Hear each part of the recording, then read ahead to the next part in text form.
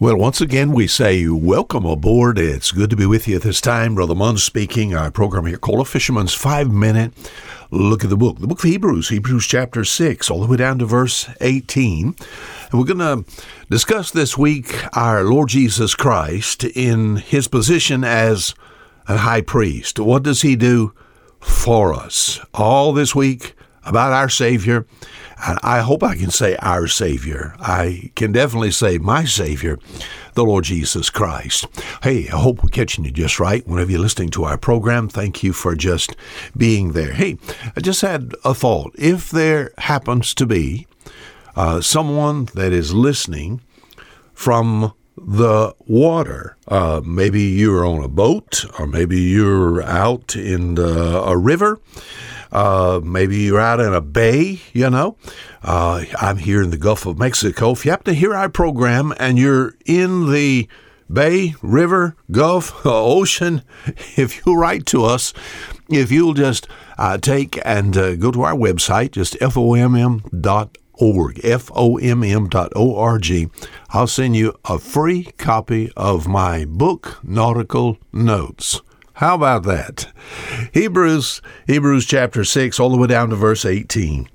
What about this Savior? What about this one that's called an high priest?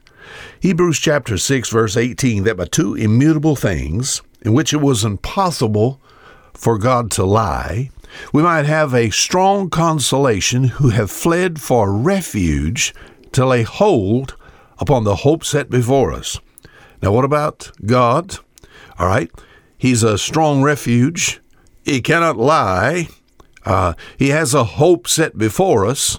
What is this hope liken unto? Well, we've been here many a time, have we not? Verse 19, which hope we have as an anchor of the soul, both sure and steadfast, and which entereth into that within the veil. Who is this?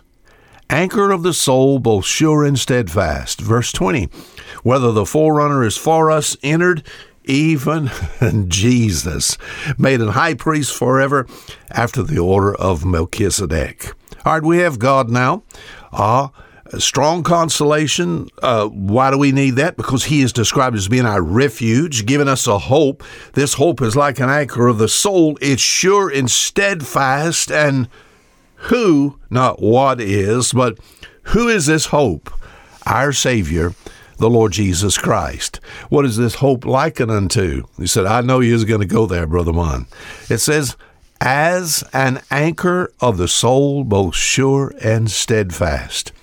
Studying the work of our Lord Jesus Christ, and a lot of people, when it comes to taking and reading about our Savior, here especially we think about the New Testament, sometimes we forget, how do we study his work? We can study his work by seeing what he is likened unto. And here it says, which hope we have as an anchor of the soul. Now, I tell you what, I know about that. I have an experience with anchors. I spent the first part of my life as a commercial fisherman. We dare not ever leave the dock without an anchor. It is so important. Our Savior is called the anchor of the soul. If you wanted to study the work of the Lord, he's also called, remember what he was called by John? Yeah, the Lamb of God. All right, that's how he was presented in his first coming. All right, we have John presenting him in the book of Revelation as not the Lamb of God, but the Lion of the tribe of Judah. Jesus is called the Lily of the Valley. He is called the Morning Star. He's called a Cornerstone, Day Star, Rock, our Fortress. But I like this anchor thing. So, what are you saying? I'm going to say this. In an unstable world, are you listening? What can stabilize us? Up and down we go. As far as this life is concerned, and we're in a mess now. What can stabilize us? In an unstable world, what can stabilize me? All right, an anchor. So this week, we're going to sort of be like Paul there in Acts chapter 27. We're going to throw out 4 anchors out of the stern and wish for the day. Until tomorrow, Fisher Munn saying goodbye.